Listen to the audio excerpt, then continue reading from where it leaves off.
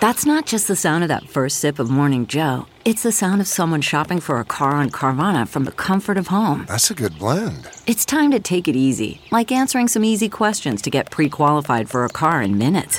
Talk about starting the morning right. Just like customizing your terms so your car fits your budget. Visit Carvana.com or download the app to experience car shopping the way it should be. Convenient, comfortable. CarMax is putting peace of mind back in car shopping by putting you in the driver's seat to find a ride that's right for you. Because at CarMax, we believe you shouldn't just settle for a car. You should love your car. That's why every car we sell is CarMax certified quality, so you can be sure with upfront pricing that's the same for every customer. So don't settle. Find love at first drive and start shopping now at CarMax.com. CarMax, the way car buying should be. The Bob Cesca Show. Bob Cesca. Ladies and gentlemen, take my advice. Pull down your pants and slide on the ice. The Bob Cesca Show. From our nation's capital, it is Wednesday, March 9, 2022, and this is the interview edition of the Bob Cesca Show on the Sexy Liberal Podcast Network. Hi, I'm Bob. Hello, Bob. Hello, day 415 of the Biden-Harris administration, 242 days until the 22 midterms. I'm on Instagram, the Bob Cesca, Twitter, Bob Cesca _go. Follow me, please. All right, we're talking green energy today with Lisa Dix, the New York director of the Building Decarbonization Coalition. Lisa's kind of a big deal. She's kind of a rock star. When she was the senior campaign manager of the Sierra Club's Beyond Coal campaign, she helped to end the use of coal-fired power plants in all of New York State. That's a big deal. In fact, Lisa has a lot of great news on the green energy front about New York and its transition to 100% renewable energy within the next couple of decades, with some major accomplishments coming this year. Stick around for more about all that. You can follow the Building Decarbonization Coalition on Twitter at BuildingDecarb. Links in the description as usual. Meantime, if you like what you hear today, think about signing up for our bonus content at bobcescashow.com. Okay, this is Lisa Dix talking about literally saving the world. Bob Cesca plays more music.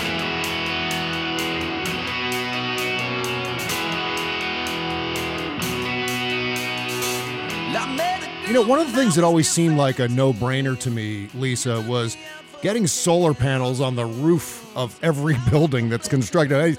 You fly over in an airplane and you look down, especially as you're, pulling into an airport or whatever, and you see all this wasted space that could be creating clean energy. But it seems like such an uphill battle. I mean, even today, how is the Building Decarbonization Coalition breaking through all the noise and apathy to actually make something like that happen? The Building Decarbonization Coalition is really focused on decarbonizing New York buildings. And while solar is a really important part of making New York's electric grid and the nation's electric grid renewable, what the Building Decarbonization Coalition is focused on is the decarbonizing all of the emissions that are part of the built environment, right? Mm-hmm. So, does that make sense, Bob? So it's not necessarily like, solar panels. It's about the gas and oil in our heating systems, in our appliances, in what is called embodied carbon, so in insulation. And in New York, for example, buildings are the highest carbon emitter in the state. They make up 32% of the state's overall carbon emissions. The building sector is the largest emitter. And really what the project here is renewable heating and cooling solutions in our built environment, and making sure that we are going to be able to have the incentives and the political will to be able to scale the technologies needed that's going to decarbonize our built environment. So what does that mean in terms of technology? What are we introducing into these buildings that reduces the need for carbon-based heating, electricity, cooling, and so on? So the technology is called a heat pump. Mm-hmm. And there's two kinds of heat pumps. There's air source heat pumps and ground source heat pumps. And ground source heat pumps use a network of underground pipes that extract the heat from the earth. And air source heat pumps use it's an outdoor unit, and it extracts heat from the air. And wow. The majority of the emissions come from the way that people heat their homes. Mm-hmm. Just for context, New York has 6 million buildings. Mm-hmm. That's about 7.4 million households. Yeah. So the scale and the task at hand is enormous. And it's really getting all of those buildings in New York to carbon neutral.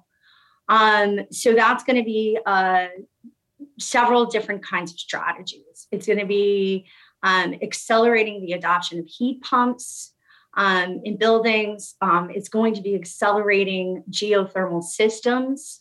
They can be residential systems, but really geothermal systems can also be at a municipal level, for example, or at a neighborhood level.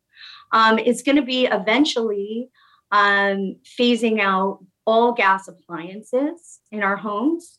So that would be, gas stoves, and, any other big appliances that use fossil fuels. And so what do you replace, like, say, for example, you have a gas stove. What do you replace it with that is carbon neutral? In terms of stoves, there's electric stoves or induction stoves, because the strategy really that most states, including New York, are taking to reduce our overall emissions in the building sector is electrification. And so it's basically moving off of gas, oil, fossil fuels, into electricity. And right now, New York has scaled, you started off talking about solar, for example. Yeah. Scaling renewable energy. So New York by 2040 is going to be 100%. Their electricity is going to be sourced 100% from renewable energy. Wow. So what happens is that as we start scaling these technologies to electrify our homes and our buildings, those emissions are no longer fossil fuel emissions because they're electrified, and they're using, power from the electric grid, which is going to be renewable.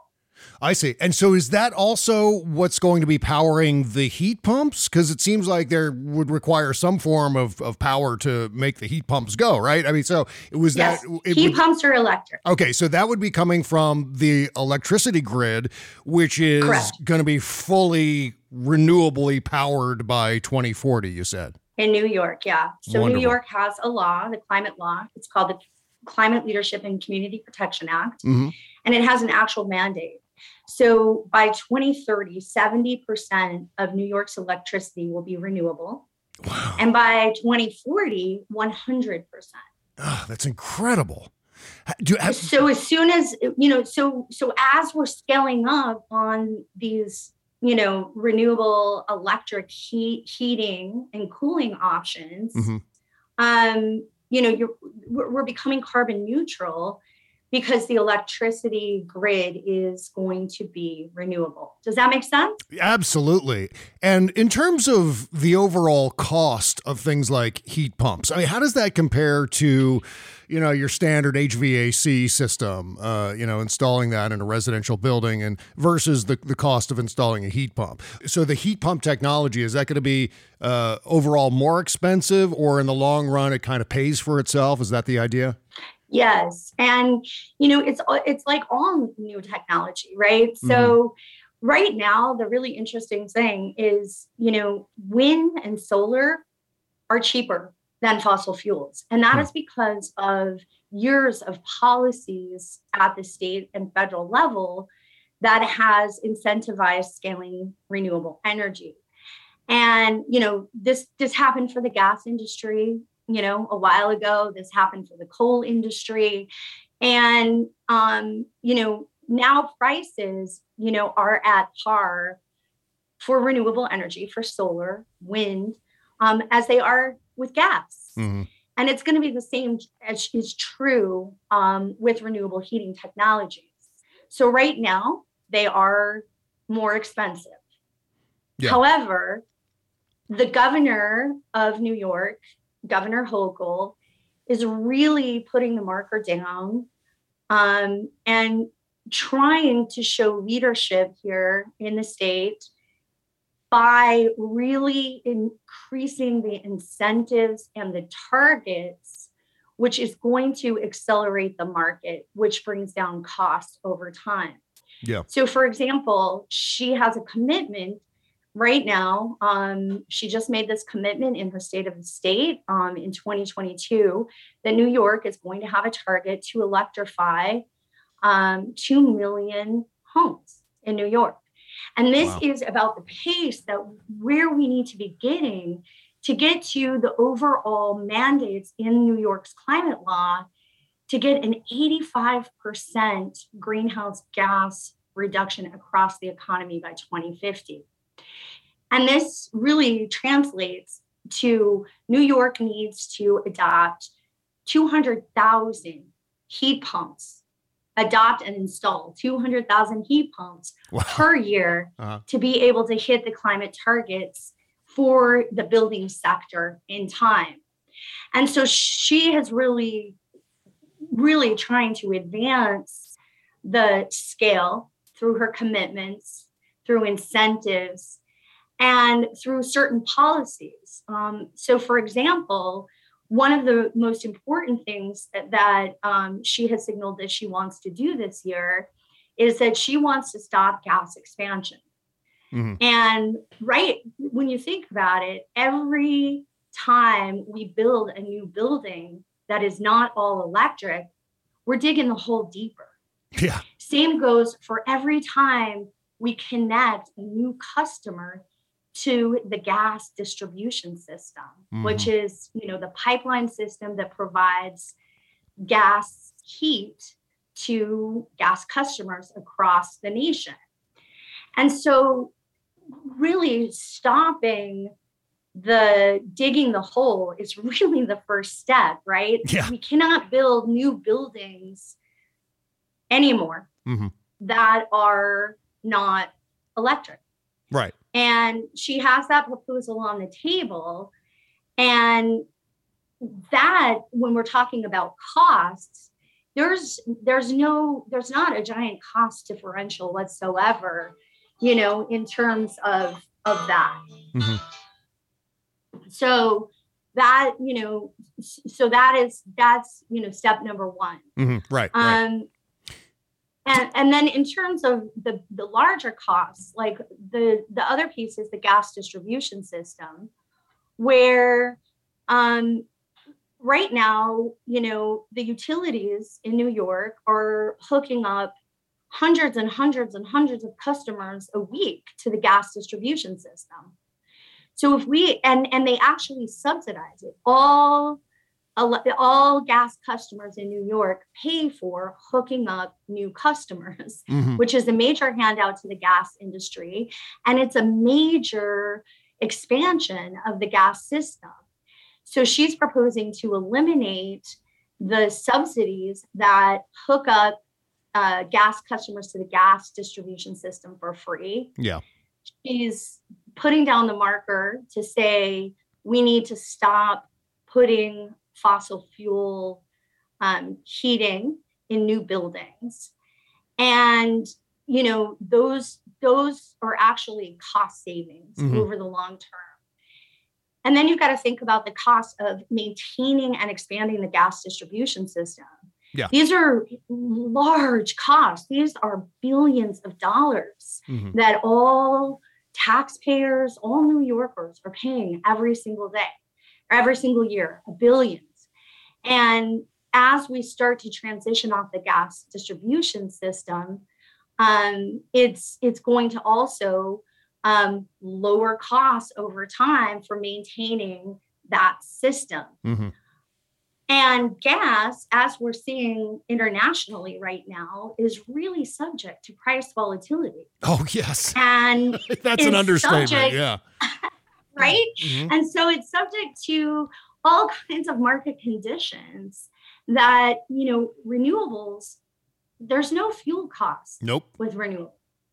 And there's no price gouging, or there's no,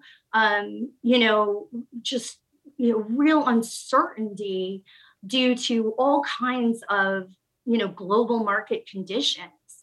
And so we're actually protecting, customers, utility customers over the long haul by really stopping our addiction to fossil fuels and really electrifying our homes and our buildings, because our customers over the long term, New Yorkers are not going to have to pay for all the costs associated with price spikes and volatility to gas and oil. Big question I have is, we often think of California, for example, and their emissions standards kind of setting the bar for the rest of the country. Because auto manufacturers, if they want to sell in California, which is a gigantic population of car owners or potential car owners, they have to make sure that their cars are that way. They can't make, fuel efficient cars just for California. They should make them for the entire country. And so the rest of the country follows.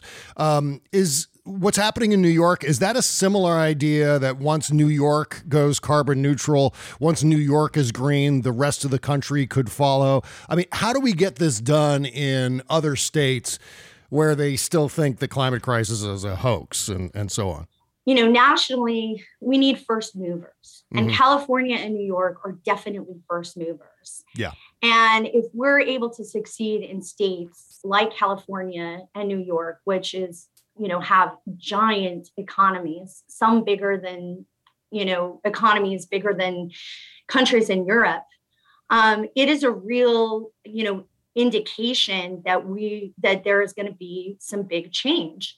And so for, New York has made a lot of strides here, on, electric vehicles, for example. The governor just signed a bill last fall that bans gas vehicles after 2035 from sale in New York. And, California is on a similar track. There's several other states that are really making a lot of progress in scaling up renewable energy, decarbonizing their electric grids, incentivizing EVs, which now we see this as one of the most important things we have to do in terms of really getting off oil as a nation. And it's going to, if we are successful in states like New York and others that are really leading the way, the majority of the U.S. economy, that's the majority of the U.S. economy. This is something I'm always grappling with, which is how do we make this happen with the, as I said at the top of our conversation, Lisa, with the abundance of apathy that's out there. And I always wonder whether this needs to be an effort that is driven on the supply side versus the consumer side. If we left it all to consumers to pick and choose between, natural gas or clean energy, oftentimes they'll go with the tried and true, gas guzzling cars and so on, rather than the fuel efficient cars, just because they're bigger and their status symbol and all the rest of it. Same with their houses and so on. So does this have to be driven on the industrial level versus the consumer level, where industry is basically saying, okay, well, you know what? If you want to own a car, it's going to have to be a fuel efficient car. It's going to have to be an electric car. It's going to have to be a hybrid. Or if you want to own a home, it's going to have a heat pump installed rather than natural gas heat or natural gas hot water. Is that the drive? Is that how this is all going to happen on the industrial side versus the consumer side? Well, it's got to be a two-pronged strategy. Yeah. So there's got to be definite mandates that end fossil fuels, Mhm, right? right. So that it provides that long-term certainty, for the market. So, for example, if there is a ban in 2035 in New York, there's going to be a huge increase in electric vehicles in the market in New York. Then it also has to happen on the incentive side. Yeah. So in order to levelize costs, there has to be robust policies in place that are going to help levelize costs until there is that cost parity to be able to then have consumers be able to make those choices. Right. So, and it's been shown time and time again that actually happens with robust policies in place that are, providing the incentives necessary with that backstop of targets and, dates certain. Mm-hmm. We've seen time and time again, costs go down and scale in clean alternatives increase. Is there any chance that current gas prices, obviously being a big point of discussion in the news, point of discussion and debate, and the impact of the war in Ukraine, is that going to change some minds? Seeing $5 a gallon for gas, is that going to turn people around and say, hey, you know what? Instead of complaining about this on Twitter, why don't I just trade this gas guzzler in for a more fuel efficient vehicle? Is this going to be something that's going to push people closer to that, or is this just an ongoing matter of just one small move after another, picking up a few people here, changing the law there, and slowly starting to push back against the climate crisis? Well, right now, we already see, the president and the White House talking about a Marshall Plan for heat pumps, for example, right? And, basically, no disrespect, to the White House. But for example, Europe has widespread adoption of heat pumps. Yeah. Last year they sold 1.6 million heat pumps. 60% of Norwegians use heat pumps as primary, heating sources in their homes. Japan, for example, 90% of Japanese households use heat pumps. And so just to take this example, what is needed is the actual policies in place that are going to drive that, that are going to actually drive the policies both at the federal and state level to make sure that we're going to be able to scale that technology to meet the crisis at hand. Yeah. But unless we really do this and we do it now, we're going to keep having these conversations every year, right? Or every other year, because we're all going to be, subject to the volatility of oil and gas prices over time, unless we as a nation make those commitments that need to happen at the federal level and at the state level to make sure that we are spending the resources and putting the policy pathways in place to wean off of our fossil fuel addiction. Why is the United States so far behind Europe and Japan? Is it our politics or our culture or a combination of our politics and our culture driving this frustrating resistance? And in fact, I keep using the word apathy, and I'll just explain what I mean by apathy. Here's an example for you, Lisa, and I'm sure you've run face first into this problem yourself. Every time I write about the climate crisis, it's like crickets chirping. I see tumbleweeds blowing across whatever article it is that I've written. I just think people generally are like, all right, we get it. I don't want to hear any more about this. It's like the don't look up thing. We'd rather not look up and pretend that it's not there and hope it goes away than have to confront it face first and tackle this problem, as scary as it might be. So is that kind of what's driving our slow to adopt posture here in the United States versus Europe and Japan, or is there something else that's going on? I wish I could answer that question because that would make my job a lot easier. I understand. But, you know, and I agree that we do have a don't look up phenomenon in this country. That movie was brilliant. Yeah. And I think that it was really pointed for the moment that we're dealing with. You know, climate scientists have been, you know, first trying to break through, and then they've been screaming, and here we are, and it doesn't seem like anyone is paying attention. Yeah. I think this is going to be huge. We're already seeing the impacts of the climate crisis now. Some of them are probably going to be, you know, irreversible. And we really do need leaders to stand up and have a backbone. And, you know, we need folks to create the political will to hold our leaders accountable to make this change happen. But change is really hard. And I feel like we're always in this discussion that is completely circular, which is, oh, it costs too much. Right. But we're not having the full cost conversation. You know, whenever we talk about like, wow, a heat pump is kind of expensive. We're not talking about all of the money that the federal government and the states are spending to subsidize the fossil fuel industry. Right. Those are huge costs that everybody pays for in our tax dollars and in our utility bills. And we don't ever talk about those costs.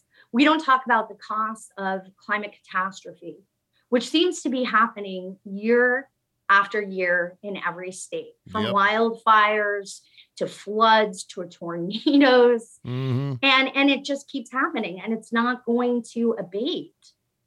And then we talk about, oh, well, what about the jobs, right? And, you know, there are, for example, in, you know, the building sector in New York, there's the potential to create 121,000 new jobs. Yeah. And that is a lot of jobs, but it seems like there's some interest that continue to say, well, this is so painful. Some people are going to lose their jobs, instead of really stepping up to the plate and saying, there are going to be people, and just being honest, there are going to be people that are going to lose their jobs, and it's up to the state and to figure out how we do this transition in a way that is going to be able to take workers in certain sectors and transform our workforce into another sector. Right. And those are really hard things because they need multiple state players working together, multiple federal entities working together. And that, you know, if there's this continual backlash, like, oh, we're going to lose our job, you know, it's hard for politicians to take a vote to make the change that we actually need. And, you know, this is the dynamic right now, you know, in front of the New York State legislature. The governor has an amazing plan on buildings that is really going to move the ball forward. It might not go far enough, you know, to completely get to zero tomorrow, but it really is sensible. It's stopping the gas expansion. And there is so much pushback to that, where, you know, the gas industry is spending millions to defeat just stopping digging the hole. And there's all kinds of interests that are continually outspending and, you know, paying politicians, you know, to not make any kinds of advances. And so until people are really, you know, we've got to have leaders that are going to stand up and really make the right decisions to make the changes that we need. And there are a ton of people out there that every day are working to make these changes and to really solve these hard problems that are going to help us be able to adapt to climate change. I'm so glad you brought the conversation back to Governor Hochul and New York, Lisa, because This is something that may just happen in the very, very near term, right? Like her fiscal year 2023 budget includes decarbonizing residential buildings by, is it 2027? Is it that soon? All she is doing, and see, this is a huge misconception, and all of the, the industry dollars are going to defeat this. But really all she is saying, that beginning, in 2024 and by 2027, there will be no fossil fuels in new construction. We're talking 2 years from now. Mm-hmm. So, architects and builders and the workforce can prepare. That's all we're talking. I mean, this is how integrated the fossil fuel industry is into our politics. Yeah. That we can't even get started in stopping digging the hole. That's what this some of the governor's agenda is about. It's stopping to subsidize the expansion of the gas distribution system by saying, well, ratepayers no longer are going to pay for pipelines to hook up any gas customer that wants gas to the gas distribution system, because we have to stop digging the hole. And of course, there's huge pushback from some of the utilities, some of the fossil fuel interests, and even some labor unions that really are going to benefit a lot from the governor's proposal in terms of union jobs for electrification, in some of her proposals to electrify schools, which that's another one of her proposals, to electrify 1,000 schools, to get to a target of 2 million electric homes by 2030.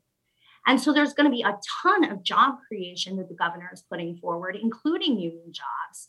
But again, the fossil fuel industry is creating a panic and a scare to stop progress 2 years from now. Okay, I got to pause here for just 1 second to tell you about Lightstream. We hear a lot about refinancing our credit card debt, but I think we like to tune it out. I know when I was bogged down with, a huge amount of business debt years ago, I wanted to ignore the problem and hope it would just poof, disappear. But don't worry, you're not alone, and you don't have to navigate the credit card consolidation process by yourself. Lightstream has got a helping hand just for you.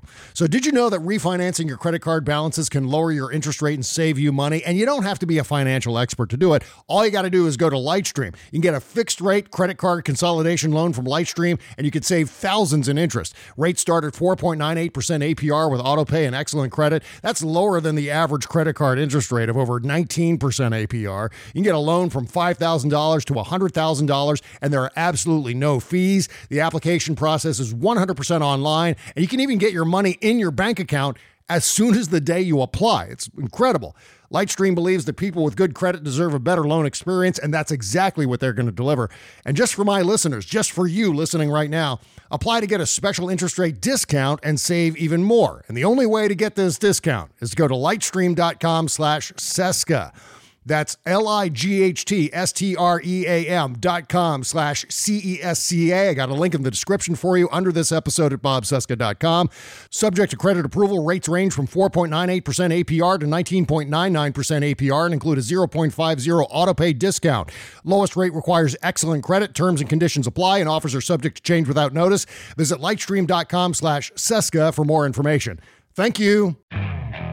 Okay, picture this. It's Friday afternoon when a thought hits you. I can spend another weekend doing the same old whatever, or I can hop into my all-new Hyundai Santa Fe and hit the road. With available H-Track all-wheel drive and 3-row seating, my whole family can head deep into the wild. Conquer the weekend in the all-new Hyundai Santa Fe.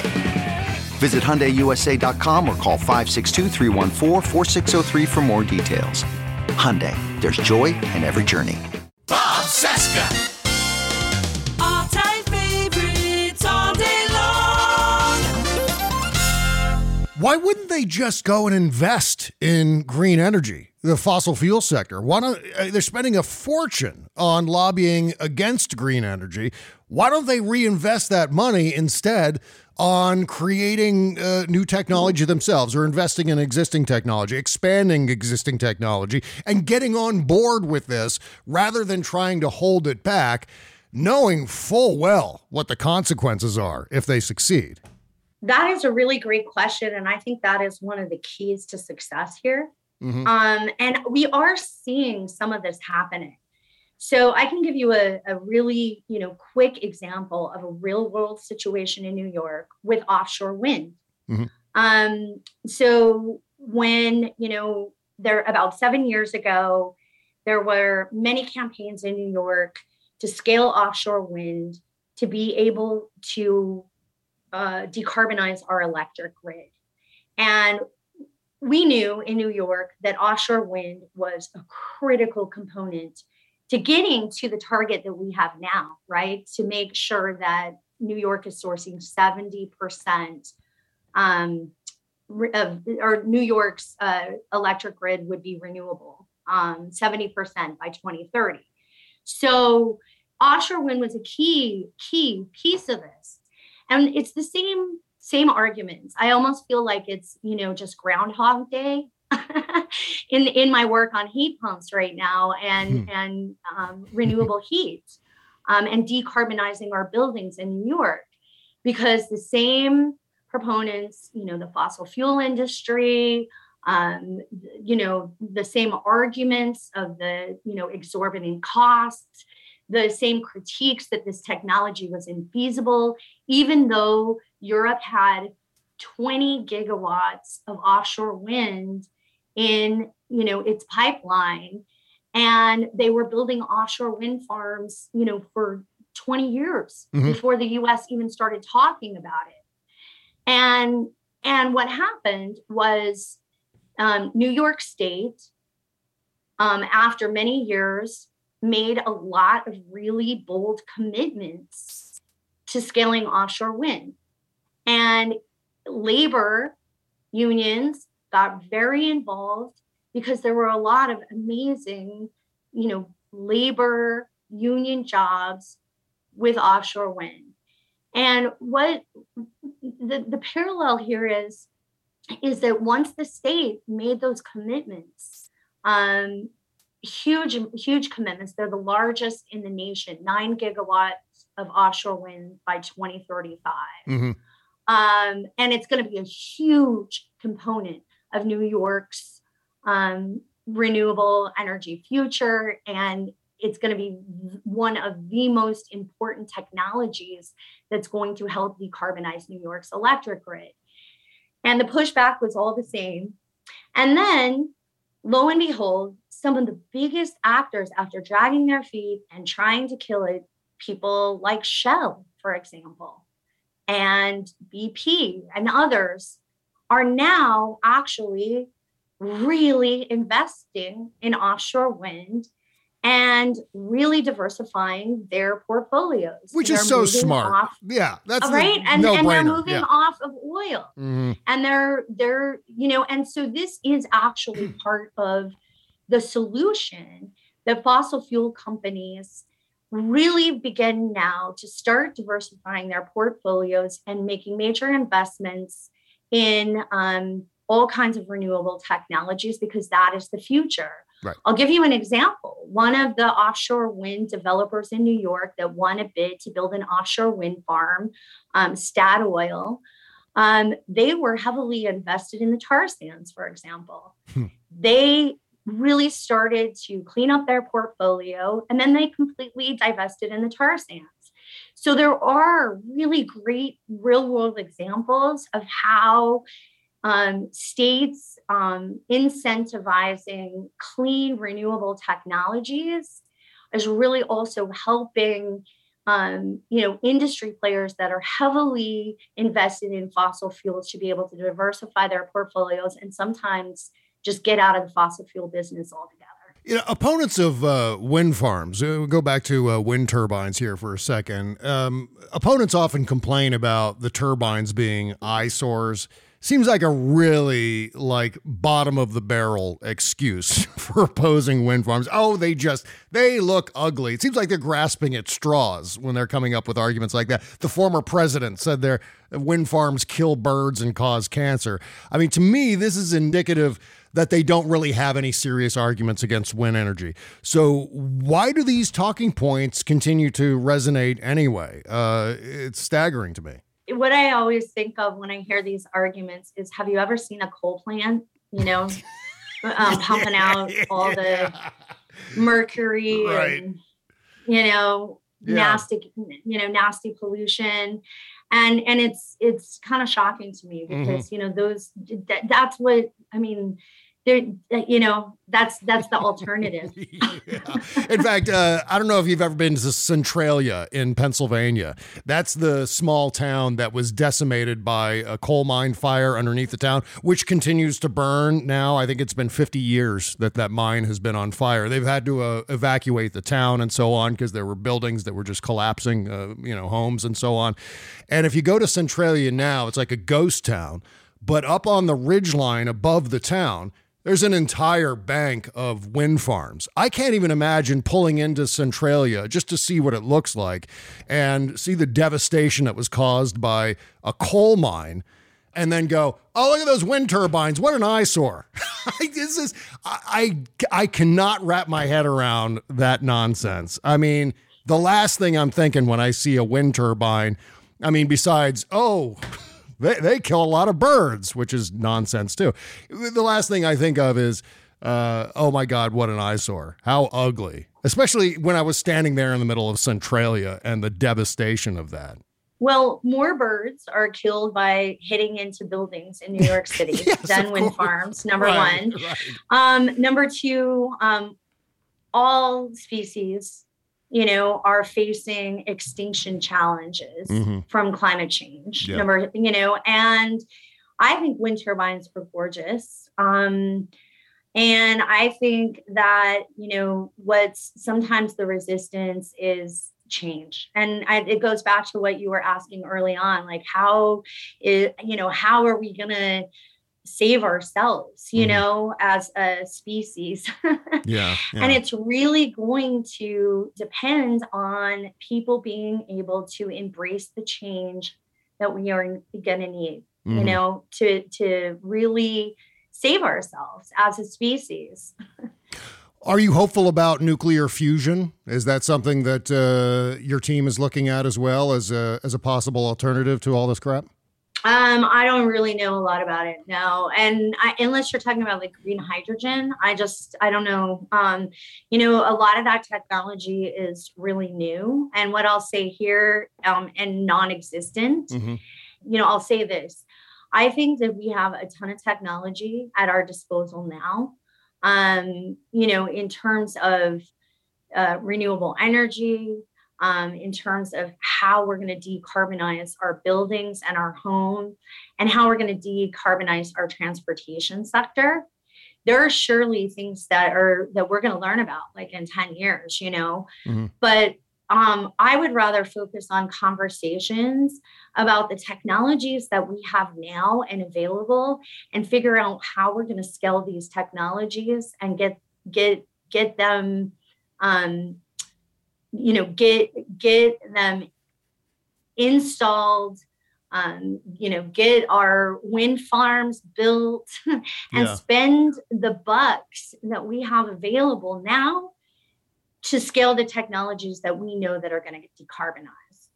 And there's often these conversations, at the state level that I like scratch my head about, because there's this kind of obsession with, look, we've got to get to 100% renewable electric grid by 2040, but what are we going to do about that last 5%? And then I feel like all the policy conversations are stuck in this last 5%, and we're all saying, hey, we've got to do a lot of work to reduce emissions.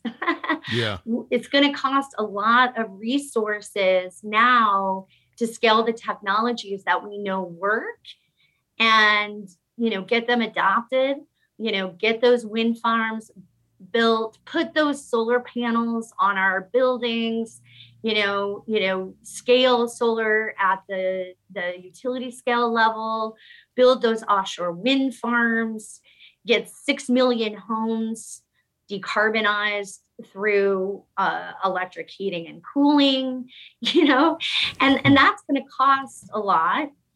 It's going to cost a lot less than all that, if we don't do it, and all of the costs that we're going to have to incur to have to pay for all the damage that climate change is going to cause.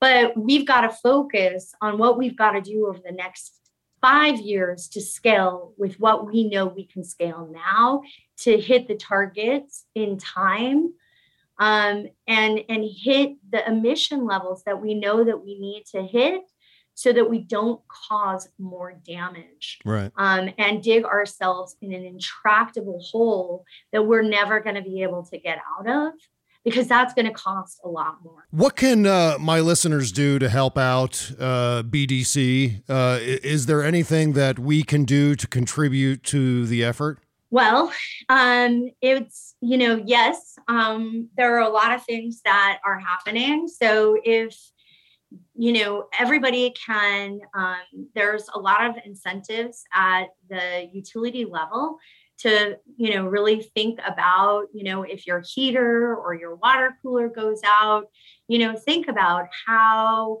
if this is a time and there's the ability to be able to look into a heat pump or a clean heat alternative.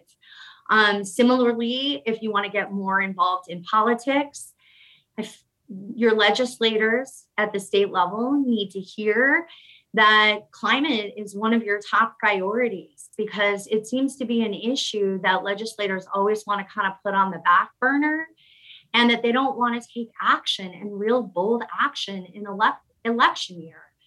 And there are a lot of competitive races, all throughout the state of New York, where right now it's really good to visit your legislator and tell them that you are a climate voter and you expect action on climate change. Yeah. There's also, and there's also a lot of really great state processes through what's called the Climate Action Council, which is the climate law created to get stakeholder engagement from everyday people into weighing in with the state that you want action, you want fast action, you want the governor to stand up and make sure that her priorities move forward every year, that the legislature is going to hold strong and make that climate law just not some unfunded mandate that has no teeth,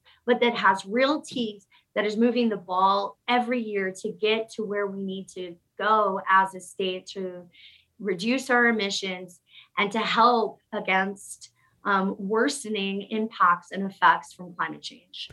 Well, you guys are saving the world, that's for sure. The website is buildingdecarb.org, and you can follow BDC on Twitter at buildingdecarb. I got links in the description under this episode at bobcesca.com for you. Thank you so much, Lisa, for your time today. All the best to you and everything BDC is accomplishing.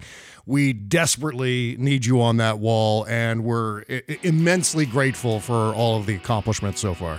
It was such a pleasure. Thank you, Bob. Thanks so much. We'll talk to you next time. Bye-bye. Bye-bye. I met a girl when I was just 17.